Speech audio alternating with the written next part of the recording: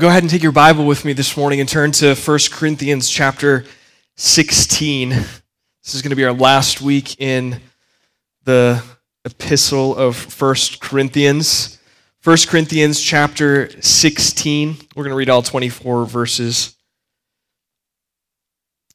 I think the kids made their way downstairs, but if there are any left, kids ages K through 3rd can head downstairs now.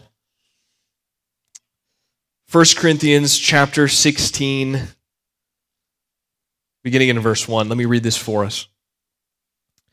Now concerning the collection for the saints, as I directed the churches of Galatia, so you also are to do.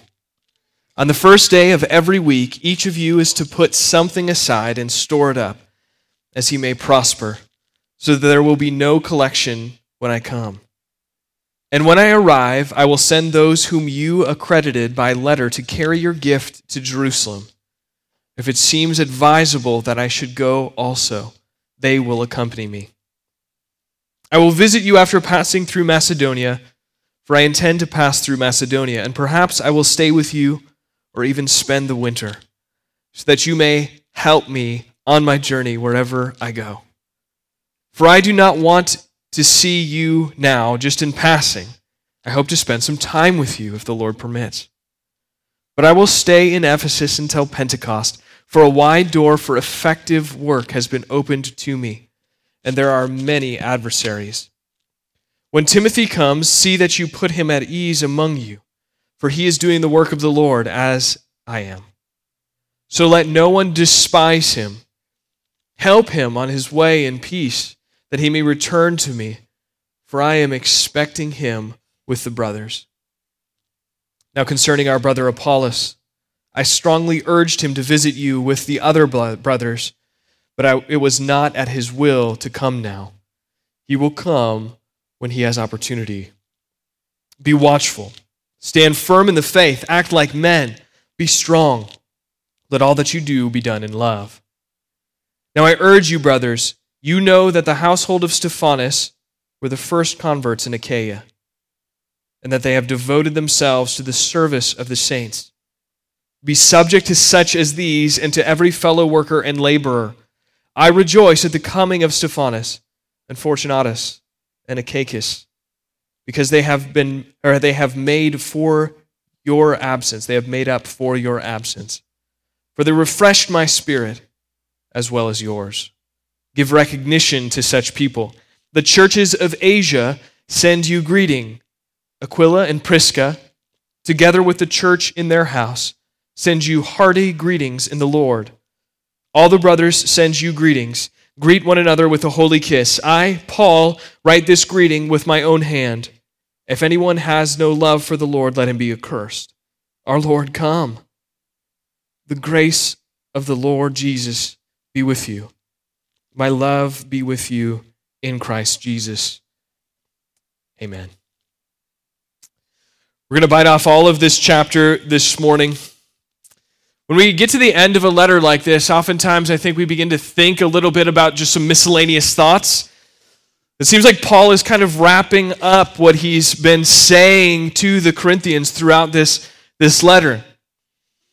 But I think Paul is doing something very specific here. And while there are some ideas and concepts that maybe don't seem immediately interrelated, they are in fact related. The thrust of the whole book, the whole letter, is that these people in Corinth should be loving one another, and they should be doing it well, and they should be doing it joyfully. They should not be only considering themselves, but they should be considering each other. Verse 58 in chapter 15, which we talked about last week, is kind of our takeaway, Paul's takeaway from this big, long section on the resurrection from the dead, where he unpacks the doctrine of the resurrection. Verse 58 is his takeaway. He says, because you're going to be raised with Christ, because you're going to be with him, because you're going to be made new, therefore, my beloved brothers, be steadfast, immovable, always abounding in the work of the Lord, knowing that in the Lord your labor is not in vain. He tells them to abound in the work of the Lord. And so when we get to chapter 16 and he begins talking about some of these miscellaneous thoughts, he's going to take up this collection and I'm going to travel here. Consider Timothy and Apollos. And then verses 13 and 14, really impactful. Be watchful, stand firm in the faith, act like men, be strong, let all that you do be done in love.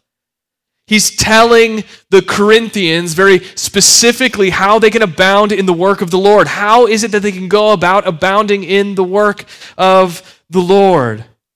And Paul's answer, his answer always, again, I think it can be seen right there in verse 14. Let all that you do be done in love.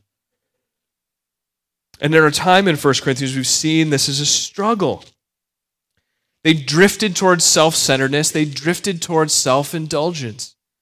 This was their natural bent. They went this way. 1 Corinthians is largely a corrective. We've seen that throughout our time. 26 weeks in this letter. 26 weeks, and we've seen Paul correcting over and over and over again in this letter. Wrong thinking, divisiveness, a misunderstanding of sex and sexuality, a misunderstanding of what it means to be loving.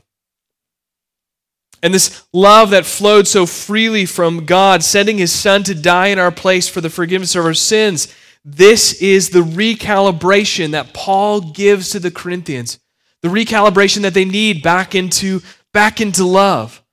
This is a reflection of a God who pours out so much and lavishes so much upon us. Last week I mentioned my dad and I were taking my boys to Teddy Roosevelt National Park to go camping. We did that on Sunday, Monday, Tuesday. And as we were between hikes, I was thinking about this text, this 1 Corinthians 16 text. I was between hikes, we were just resting. It was clear to me just how vast that place is. Even though like on a map, it's not that big, but when you get out there and you're just walking, it's big. It's open and it's ongoing. And there's millions upon millions of blades of grass and all kinds of wildlife, from the biggest of bison to the smallest of insects. And despite the vastness of that, it's only just a fraction, a really small portion of our planet, a really small piece of the universe in which we live. And it became very clear to me in that time that God cares about every bug and every bison down to the smallest miserable parts and beyond. And it's God that sees every moment and cares deeply because it's his creation. He made it. He called it good. And though sin corrupted, it still remains a shadow of goodness because it has his fingerprints on it. And so as we're thinking about chapter 16, what does this have to do with chapter 16? My mind kept going back to the fact, do I believe this? Do I believe that God cares about every blade of grass, about every bird, about every bison, about every bug? There's not an atom or a dolphin or a carrot or a cell or a star or a black hole or a hair on your head that isn't under God's care. And when a God that is capable of all of that and much, much more cares so deeply about you that he emptied the storehouse of heaven for you, crushed his Son for you, made you the object of his affection by joining you with Jesus Christ. God cares more deeply than you could ever care about anything. God cares deeply about every bison and insect, but how much more does he care for you? We read in that Matthew chapter 6 passage that Blaze read a few minutes ago. You are his image bearer. And so when we get to chapter 16, this love that Paul has unpacked and prompted the Corinthians to be living into, this love that we see so clearly in the person of Jesus Christ, It should bring about something in us. God cares about us in our being and who we are and what we do. But he also cares about the things that happen in our midst, how we interact with one another, and really genuinely how we love each other. What should these realities incite in us? Again, the reality of the resurrection from the dead that's coming if we're in Christ. For those of us who are in Christ, everything that is written in chapter 15 is for us. Everything that we saw, all 10 of those points that we unpacked last week, that's all for us. And so we ask, what does that incite in us? What does it bring about in us? We as people recognize that what we've been made, the identity that we've been given in Christ Jesus now has an outworking. It means that there is something that must come as a result of it. And so we see it here in chapter 16. These are practical ways that the love of God for his creation, the love that he has so richly lavished on us, what does it mean for us? Which should bring about love, but what does that look like? What does a church that loves well look like? And so I want to give you that 30,000-foot picture so that you don't just view these as miscellaneous thoughts at the end of a letter. Because these are important. These are ways in which we can use the things that God has given us to love well. So, 3 things we'll consider then, 3 things that we see here in chapter 16. They're practical reflections of God's love through giving freely and through celebrating God's goodness in our midst. So, let's start. First, look at the first 4 verses with me. Chapter 16, verses 1 through 4. Paul introduces the idea of taking a collection here. The thought is, love looks like giving sacrificially of financial resources. Love looks like giving sacrificially of financial resources as individuals and as a local church. Taking up a collection, this is the idea. How does a church abound in the work of the Lord that Paul talks about in verse 58? Takes up a collection. Be generous with the financial resources that it's been given as individuals and the local church. This is not just for the Corinthians, but this is for all churches. Paul instructs the church in Galatia to do the same. And we see also in 2 Corinthians, he also has instructed the church in Macedonia to do similarly. And Paul brings this up at the end of the book of Romans as well. Consistent, faithful generosity with financial resources is a way that we can actively do everything in love, like Paul says in verse 14. So the collection for the saints that Paul is writing about refers to the poor members of the church in Jerusalem. Paul made this a point for himself. Paul made this something that he brings up regularly with the churches to whom he writes. In Romans 15:26, Paul writes, "For Macedonia and Achaia have been pleased to make some contribution for the poor among the saints at Jerusalem." Corinth is in Achaia. So what does it look like for you and me to love well with financial resources? Paul gives us 3 things. 3 things that we can see here in these 4 verses.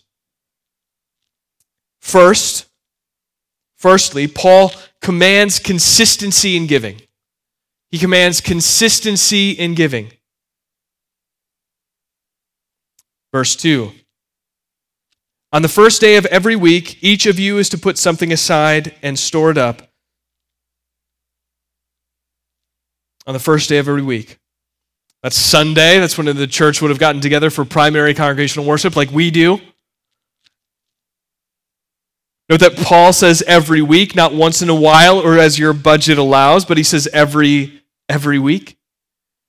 Now, in the ancient world, getting paid looks different than it does here. If you were a laborer, you got paid at the end of the day, not bi-weekly or bi-monthly or at the end of the month like most of us do. So paychecks that it didn't come in that way. Paul is not saying, this shouldn't be taken that you need to write a check and drop it at a church every week, but that you should have a plan for being consistent with your giving. That's what we should take away from this. You should have a plan for being consistent with your giving. The Bible is clear that everything we have is God's, and what we have is given to us by God, and so we are stewards of it. We use possession language with our money. We say our money or my money. But God is clear in Scripture that we are stewards of His resources first. The mark of a bad steward is to think that it belongs to him or her. So we should give back that which has been given to us with consistency, Paul says. On the first day of every week, each of you. He doesn't say some, he says each of you. So he commands consistency. To do this inconsistently is to fail to acknowledge the financial resources we've been giving are ultimately God's and not ours. And that we are just a simple steward. The second thing here that we see in that second half of verse 2, as he may prosper, so that there will be no collecting when I come. Paul commands proportionate giving. He commands that giving is proportionate, as he may prosper, in accordance with how much money you make. This statement recognizes that we don't all make the same amount of money. We don't all make the same amount of money. That was not true for the church in Corinth. It's not true of Buffalo City Church in Jamestown, North Dakota in 2019. We don't all make the same amount of money. And so Paul commands proportionate giving. That's why the Old Testament terminology is tithe, which is loosely translated tenth. And the New Testament doesn't give a percentage that we should give, but it commands sacrifice in all areas of life, including financial resources. This may be the most practical in our world picture of sacrifice, is with our financial resources. So, Paul commands consistency in giving, and he commands proportionate giving. The third thing that we see here is that Paul commands that the church have integrity with financial gifts. This is one that often gets left out, especially when churches need to boost their budget.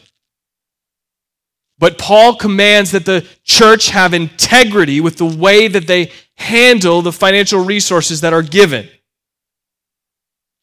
Paul writes that he will send men who the church appoints to deliver the gifts to the church in Jerusalem. Look at verse 3.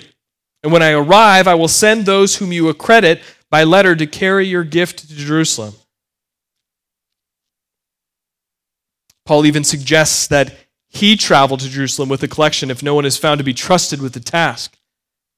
Paul is willing to make the trek from Corinth to Jerusalem to deliver the collection in order to maintain integrity. Integrity is doing the thing that you say that you're going to do. And so Paul says, I'm going to ensure that integrity, that you, the Corinthians, have integrity when it comes to this collection. And so integrity and transparency with financial resources is important to the local church, is important for the local church. And a lack of integrity and transparency can really hurt a church's witness. You know this to be true. You know this to be true because most of us have experienced this in the local church.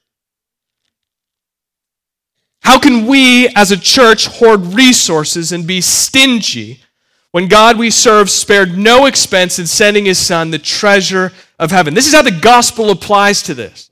This is why this is not unimportant. This is not why this is aspiritual. This is not why this is just an organizational matter. The way that we handle our financial resources as a church reflects what we believe about who God is and how he handles the things that are in his possession, which is everything. But God, again, he empties the storehouse of heaven. There's nothing left. He's poured it all out on his people in an act of ultimate generosity, sending his son to die to redeem a people according to his promises. He acts with integrity, with faithfulness.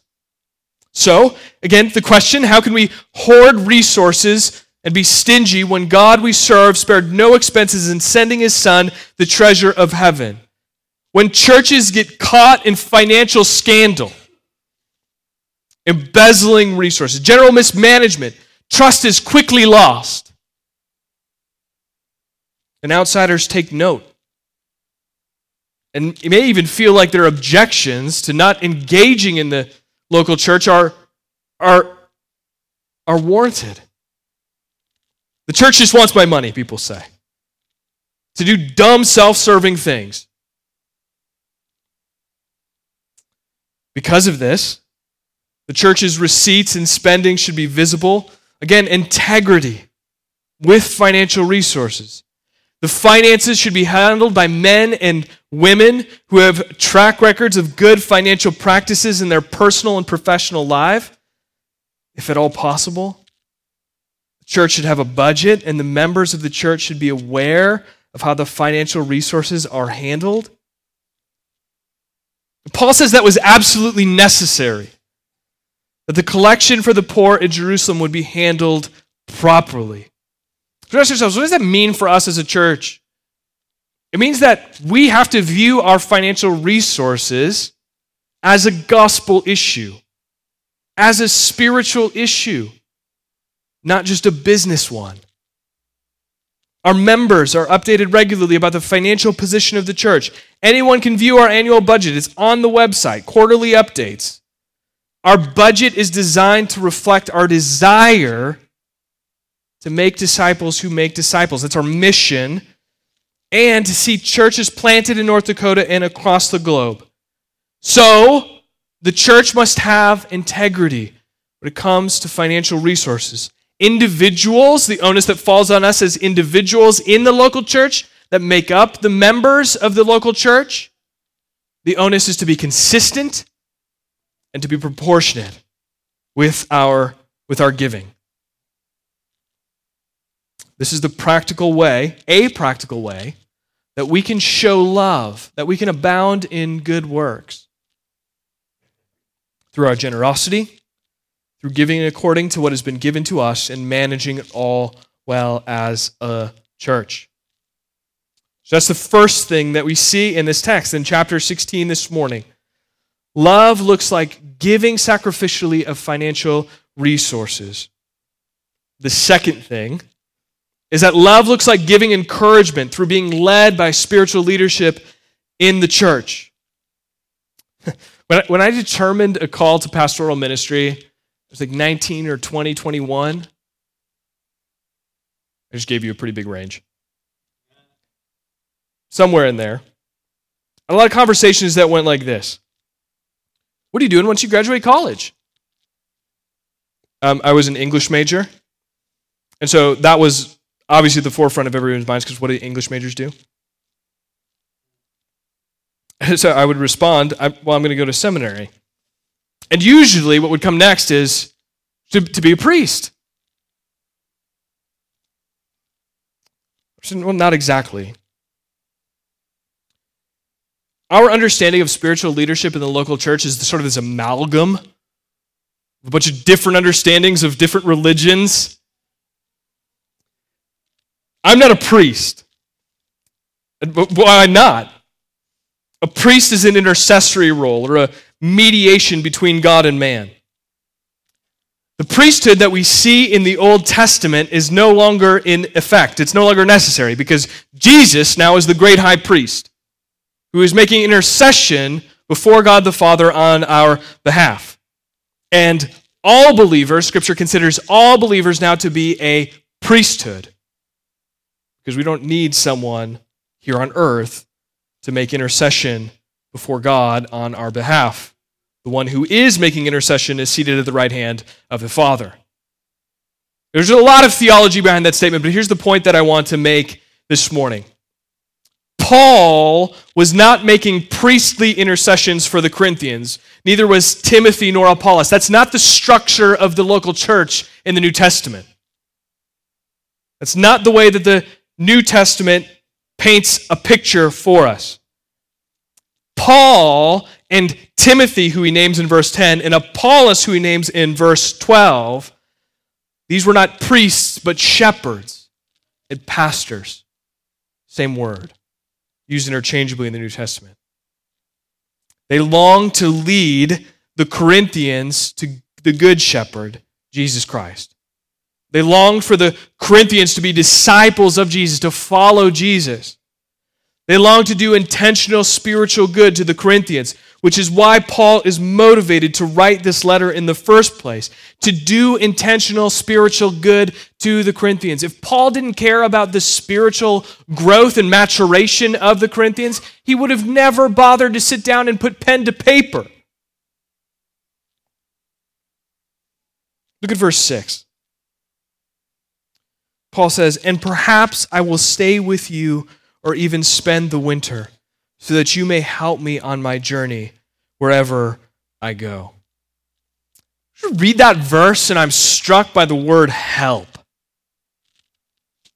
So that you may help me on my journey wherever I go. This is not a priestly role.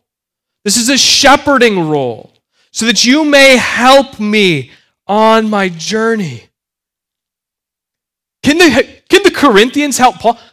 Hold up. Like, these people are messed up. We've seen that over and over again in this letter. These people have some significant problems that they need to work through.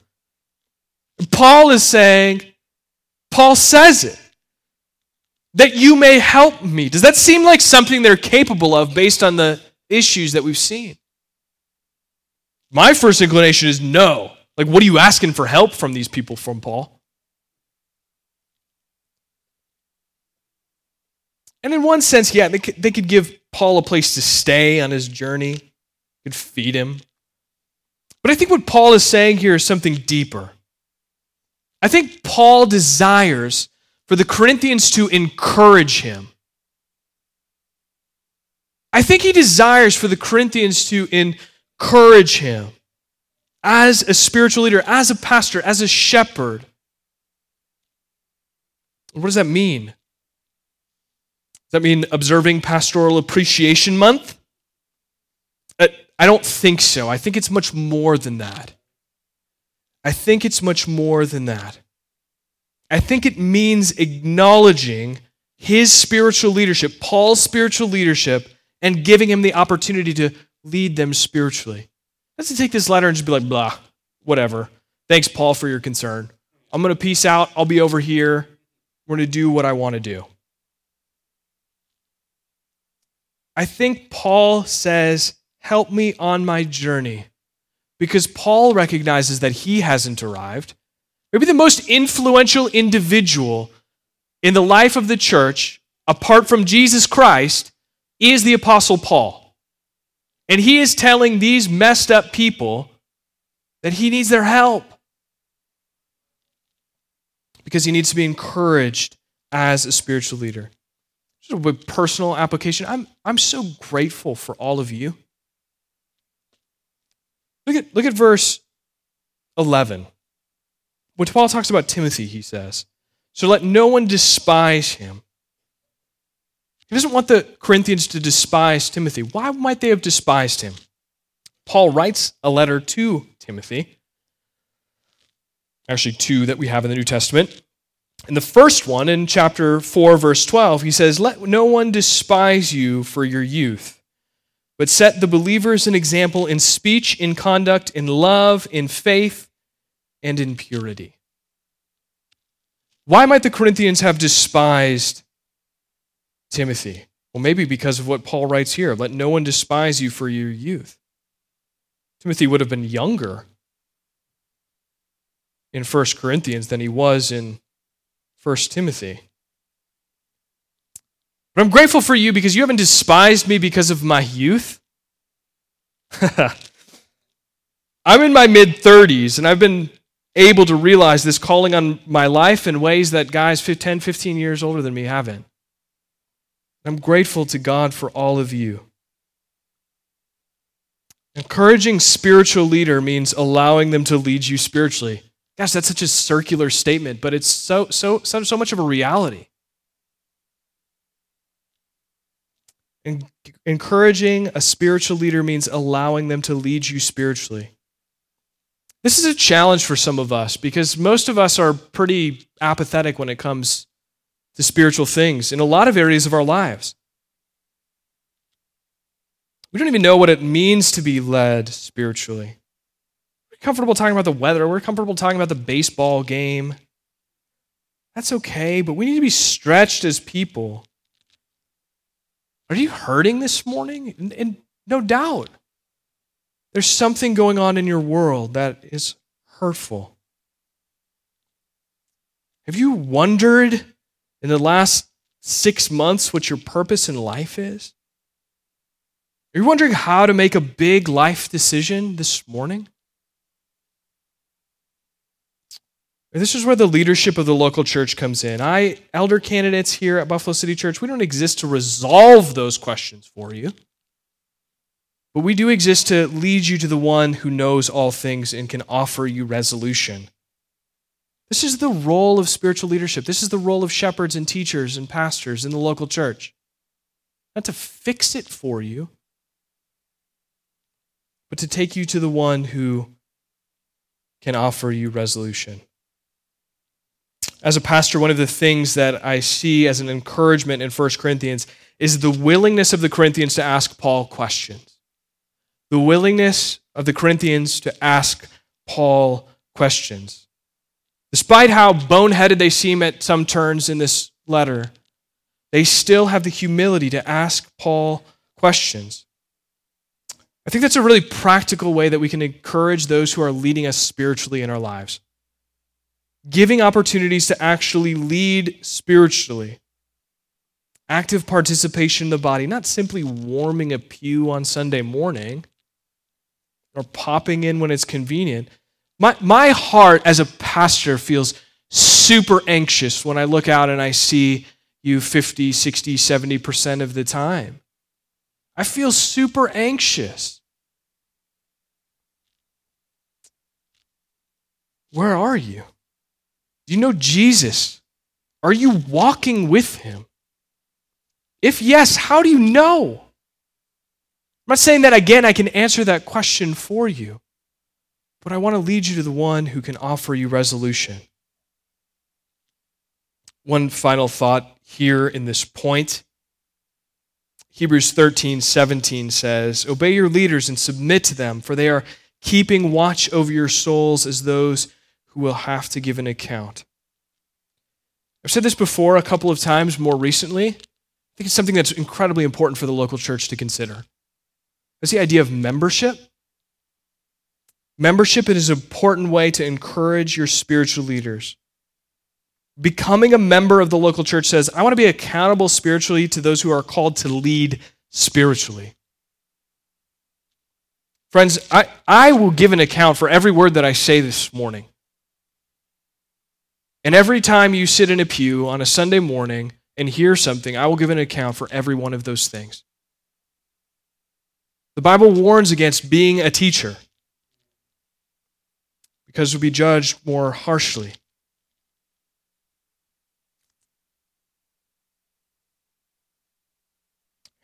As a pastor, I'm hesitant to say it, but I'm going to say it. It makes it hard on me and our elder candidates when you won't make yourself spiritually available. It's hard.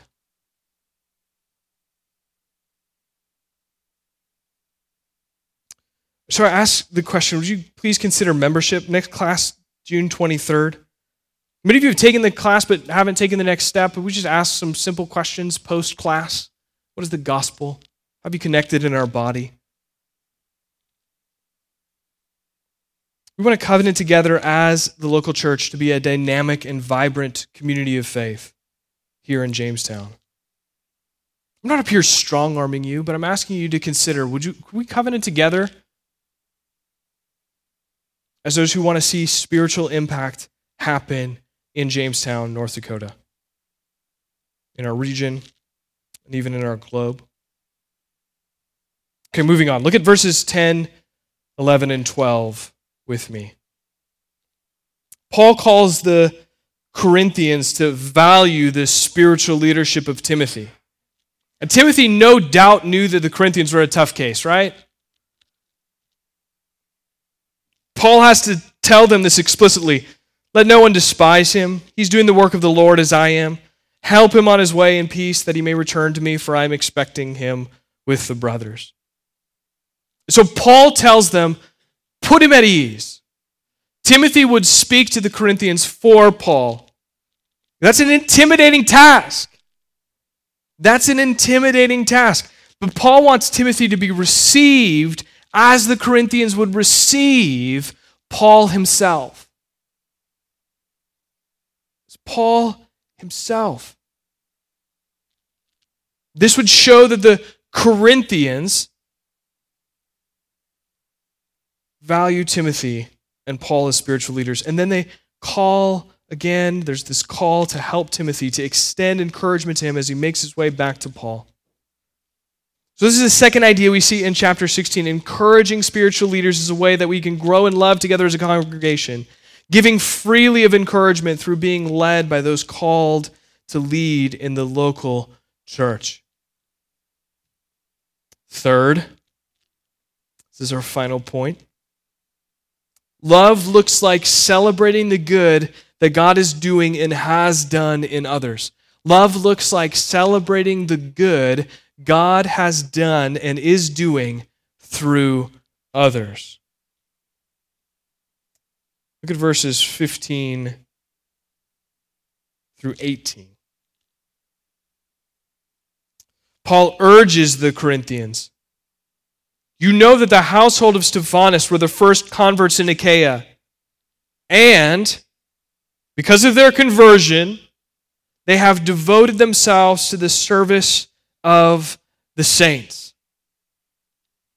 Stephanas and his household, first converts. Again, Corinth is in the province of Achaia. They're the first converts. They're the first people that Paul's aware of to come to know Jesus, saving faith in Jesus Christ in Achaia.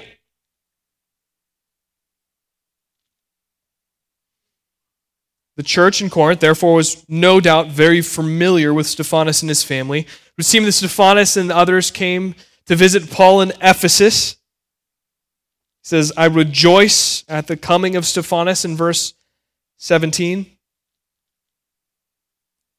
So they come to visit Paul in Ephesus, where Paul is as he writes this letter. And Stephanas may have delivered this very letter to Paul. Paul references it in chapter 7, verse 1, the letter that the Corinthians write, and then the letter that he writes in response. He's given a report about the things going on in Corinth. So, what Paul does here is he commends Stephanas and his family for serving the church. Paul says the service of the saints. This is the local church. Paul says that the Corinthians should be subject to people who serve the church well, like Stephanas, and says that they should give recognition to such people in verse 18. He says, for they refreshed my spirit as well as yours. Give recognition to such people. This statement in particular needs to come with a warning, and we need to take it all here, all together, with everything that Paul writes in 1 Corinthians.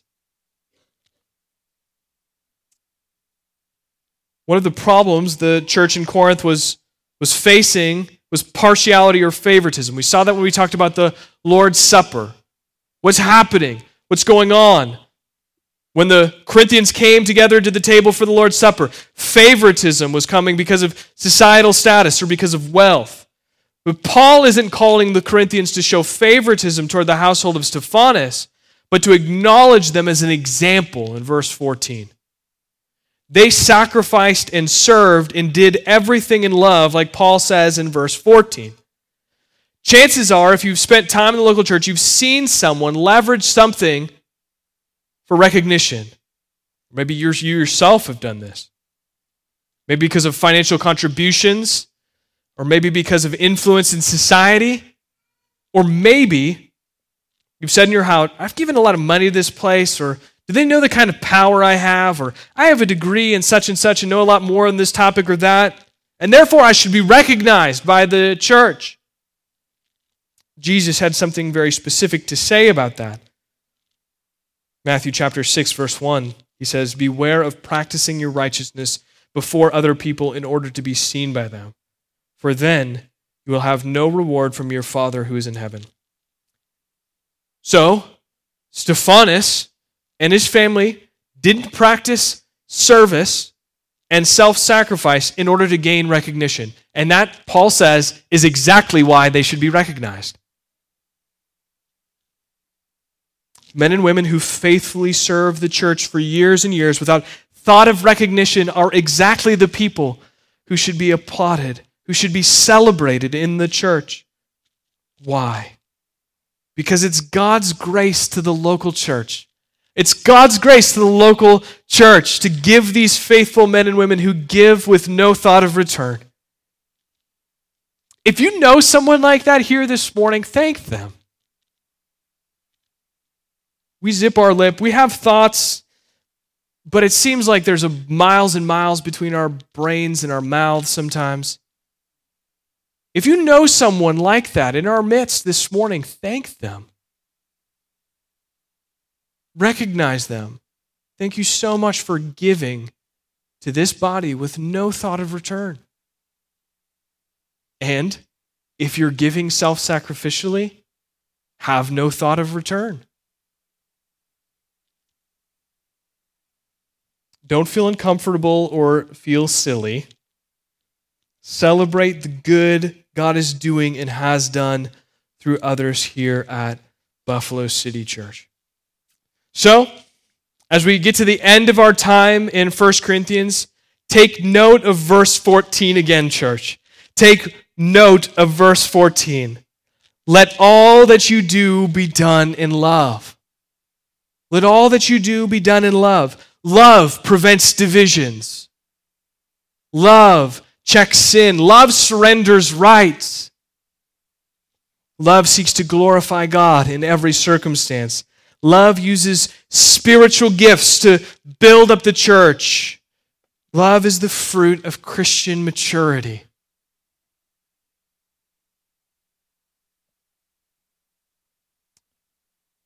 Paul writes it in chapter 13, love is patient and kind. Love does not envy or boast. It is not arrogant or rude.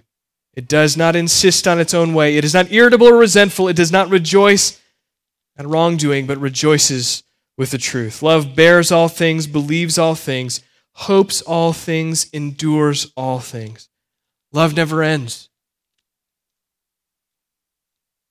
Buffalo City Church, let's be a church that does everything in love.